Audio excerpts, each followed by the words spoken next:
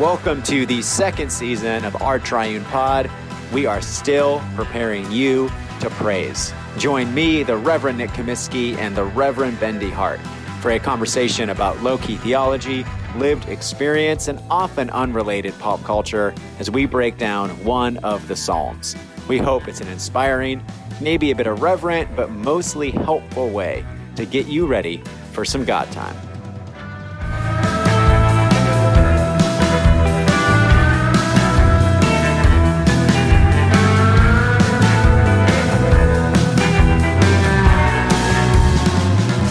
We are here for another episode of Our Triune Pod. This one will be titled Sweet Home Alabama.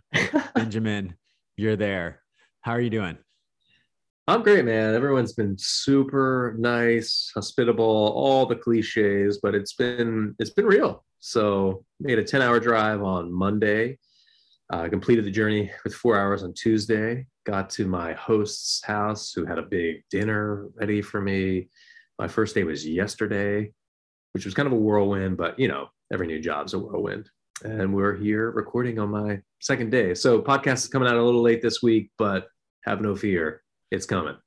Give me the lay of the land, man. You know, office politics, narratives, like who's in trauma. Give me the rundown. Yeah, well, they're all listeners now, so I've got to be careful about it.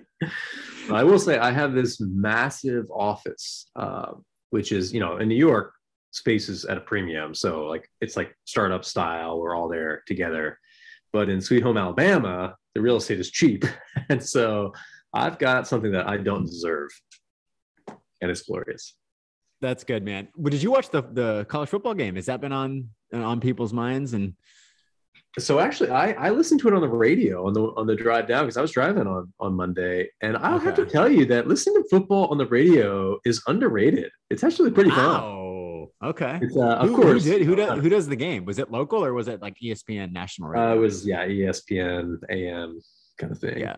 So, but yeah, no interruptions. Got it the whole way. It kept me, going for those last 4 hours. I'm in Alabama, so. I'm sure I have a lot of Bama fans as parishioners who are mourning upon my arrival. Yeah. But thanks be to God I wasn't here yet, because maybe they would have blamed me for their loss. Oh, that's true. Yeah. I was in Virginia and Tennessee, so you can't blame me. That's good. That's good. All right. Well, we are not here to talk about sports. We're here to marinate in God's holy word. The appointed psalm for the second Sunday after Epiphany is Psalm 36, verses 5 through 10. And it goes like this. Your love, O Lord, reaches to the heavens, and your faithfulness to the clouds. Your righteousness is like the strong mountains, your justice like the great deep. You save both man and beast, O Lord. How priceless is your love, O God. Your people take refuge under the shadow of your wings. They feast upon the abundance of your house.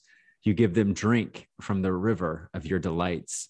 For with you is the well of life, and in your light we see light. Continue your loving kindness to those who know you, and your favor to those who are true of heart. Nick, I mean, what's more beautiful than this psalm? And it's not just beautiful and the words chosen are pretty or it's well written, but your love, O Lord, reaches to the heavens. And there's kind of this, your love, goes as high as is possible. Your justice goes down to the great deep. So that juxtaposition between high and low. And it's really showing us that God loves us, that God saves both man and beast, how priceless his love is. He's so good that we take refuge under the shadow of his wings. So this is a song of praise to a God who really does love us despite everything. And then the psalm really ends with that.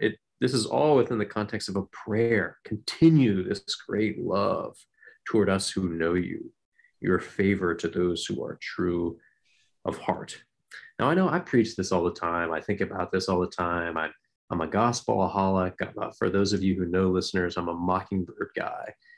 But when I read this, it's almost like I want to tear up every time, because there's something in me, and I think there's something in a lot of us that doesn't really believe that God is for us.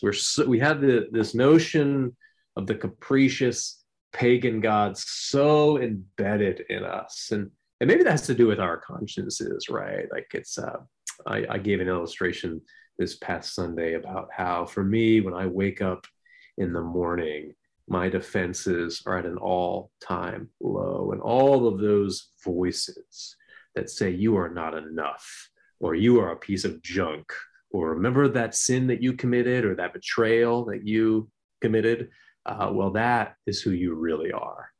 And if that's who I really am, how could the all-knowing, all-seeing God of the universe still be for me? And yet a psalm like this, your love, O Lord, reaches to the heavens, high above any sin that I could commit, and your justice to the great deep, as low as I can go.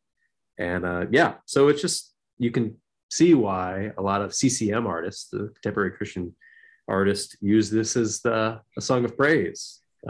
Your love, O Lord, reaches to the heavens. Thank you, Third Day. Is that Third Day? Is okay. Yeah, no, I was, dude, did you? Okay, one of my favorite things that's happened thus far in 2022, short time, obviously, is the admission, or what I learned, so did you watch the Steel? You probably were doing something, but Sunday night was like the craziest NFL game I've ever seen in my entire life. That Chargers Raiders game, unbelievable because of the tie and the Steelers and whatever.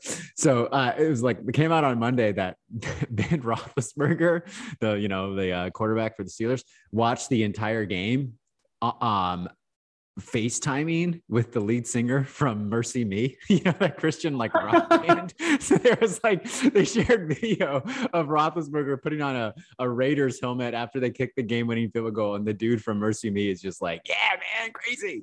But anyway, that's just image is very, very funny to me. But anyway, Big Ben. I hope Roethlisberger broke out, and I can only imagine that song, the Great Mercy Me song. Totally. That's right. That's okay. Yeah. I was getting Mercy Me and Third Day confused. Yeah. Yeah, man, that's cool. I don't always relate to that. If I'm being totally honest. I don't know. You just feel loved all the time. Yeah, I kind of do. I mean, maybe he feels like he's enough. I kind of do. I mean, not like self-aggrandizing. Like I'm very in touch with my own weaknesses, and my own, you just internalize the goodness of God in a way that I'm lacking. Yeah, it probably has something to do with my parents. I guess I've just always been like, yeah, of course I'm not perfect. Who's perfect? Of course I don't meet all my standards. Nobody does that. But I'm a human being, something in and of itself. What I was really drawn to, and this is in some ways less positive, but and I'm kind of basing this off a commentary, but verse 6 in the prayer book, your righteousness is like the strong mountains, your justice like the great deep. And what the author was talking about is how, mountains, strong mountains and the great deep, there's mystery there. There's you don't know what's in there in the great deep. You don't know what's up there on the strong mountains. And what it's suggesting is, God's providence. And we know from scriptures, of course, that God is for us, and that God is gracious and kind. But a lot of what God does is mysterious. And it doesn't always align with our expectations. So God is trustworthy and good, but God isn't necessarily safe. And this side of the eschaton, the justice of God is like the great deep, in that we don't know how everything is going to work out. Like in lived experience, it's not all Pollyanna. The unjust go unpunished, and the goods and the righteous suffer. And so even though we affirm, because of God's word and because of the testimony of Jesus, that it all works out in the end, there is a sense in which the justice of God is like the great deep. It's somewhat mysterious. The righteousness of God is like the strong mountains. It's hard to see. Maybe it's because I'm reading all this Catherine Sonneger, like the mystery of the Godhead and God's objectivity are very real to me, are becoming realer to me by virtue of this book. But I don't know. I think that was just an alternative, not an alternative like contradictory, but it's just playing with that image and thinking about how mountains and the deep is impenetrable. And God in God's self, in some ways, is kind of impenetrable. It's a mystery. We know what is not, but we have a hard time clarifying exactly what it is.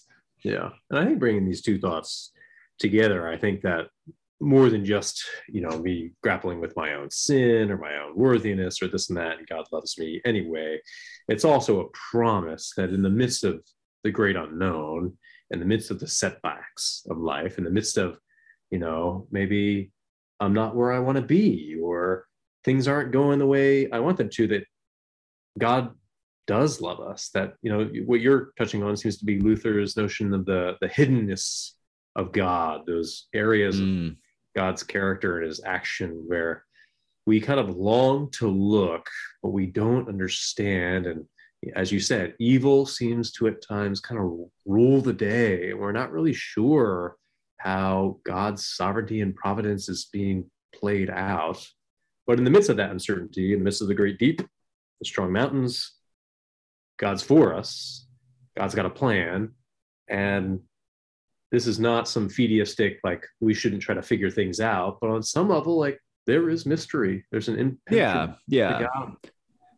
Yeah, we cling to the revealed God. We don't dwell in the ambiguity of the hidden God, to use that Luther language. I think what it is it's to say it very succinctly, it reminds you, it drains the psalm of like sentimentality. It's like, yeah, God is for us, but God's righteousness is like the strong mountains. His justice is like the great deep. He is for you. And what makes God being for you so startling and amazing is that he is impenetrable because he is God and we are not. I think that's kind of what I'm playing off there. The other image, of course, dude, I have heard from like a number of people about the undress me Jesus thing. And that really resonated. No, just in a funny way. It's just like a very evocative, really funny phrase, So speaking of undressing me Jesus, with you is the well of life. A lot of translations, like I think the King James uses the fountain of life. In your light, we see light. And what the psalmist is doing is that which our grammar, our English teachers corrected us for in high school, is like mixing metaphors. Is God a fountain or is God a light? It's two different things. Yeah. And of course the answer is both. But can I read you what Augustine does here and how it points us to Christ in both ways? It's like, it's just such frank, very funny prose. I found it really inspiring. Is that cool? Can't wait. The reality, so eschatologically, Christ is the fountain of life. The reality, this is Augustine, is that a fountain is light also. You may call it what you will, because it is not what you call it. You cannot find a suitable name because it is not captured by any one name. If you were to say that it is light and only light, someone might object, what then was the point of telling me that I am no longer to hunger and thirst? Can anyone eat light? Yes, but prepare your throat too, because the reality that is light is also a fountain because it drenches the thirsty, light because it illumines the blind. Here below, the two may be separated, but there you will never flag, because there will be a fountain for you, and you will never walk in darkness, for there is light. Augustine, man, like, does it get better than that guy? Did we need to write anything after him? I'm not sure. That's definitely don't need to pod anything, but but please share your take. Grossly unnecessary, but here we are. Just to continue with our thought about, because I like what you said. I mean, I definitely don't want to be misunderstood as, I read about the love of God and I equate that with like, the ending of an awful rom-com. I think that this text even has it, right? That the love of God, God's faithfulness, righteousness, justice, his priceless love. Light comes into the darkness and eradicates it. And for you and me, who don't measure up, sure, we're human, we're loved anyway, but our God is that light that's going to take out that darkness in us. And at times, that's not going to feel good. But that's real love. That's not sentimental, happy ending, happily ever after kind of love. This is the kind of love that's not going to leave us to our own devices. not going to leave us to our negative character traits, to our addictions, this and that. But we can be assured that Christ is the light of light, is going to make us well. And that's why we pray, continue your loving kindness to us. Amen. Ben, my friend south of the Mason-Dixon line. You brought me back. You brought me over. Roll Tide, War Eagle, however you're going to land. Why don't you pray us out, man? Here we go. Your love, O Lord, reaches to the heavens, your faithfulness to the clouds. Your righteousness is like the strong mountains, your justice like the great deep. You save both man and beast, O Lord. How priceless is your love, O God. Your people take refuge under the shadow of your wings. They feast upon the abundance of your house. You give them drink from the river of your delights. For with you is the well of life, and in your light we see light. Continue your loving kindness to those who know you, and your favor to those who are true of heart.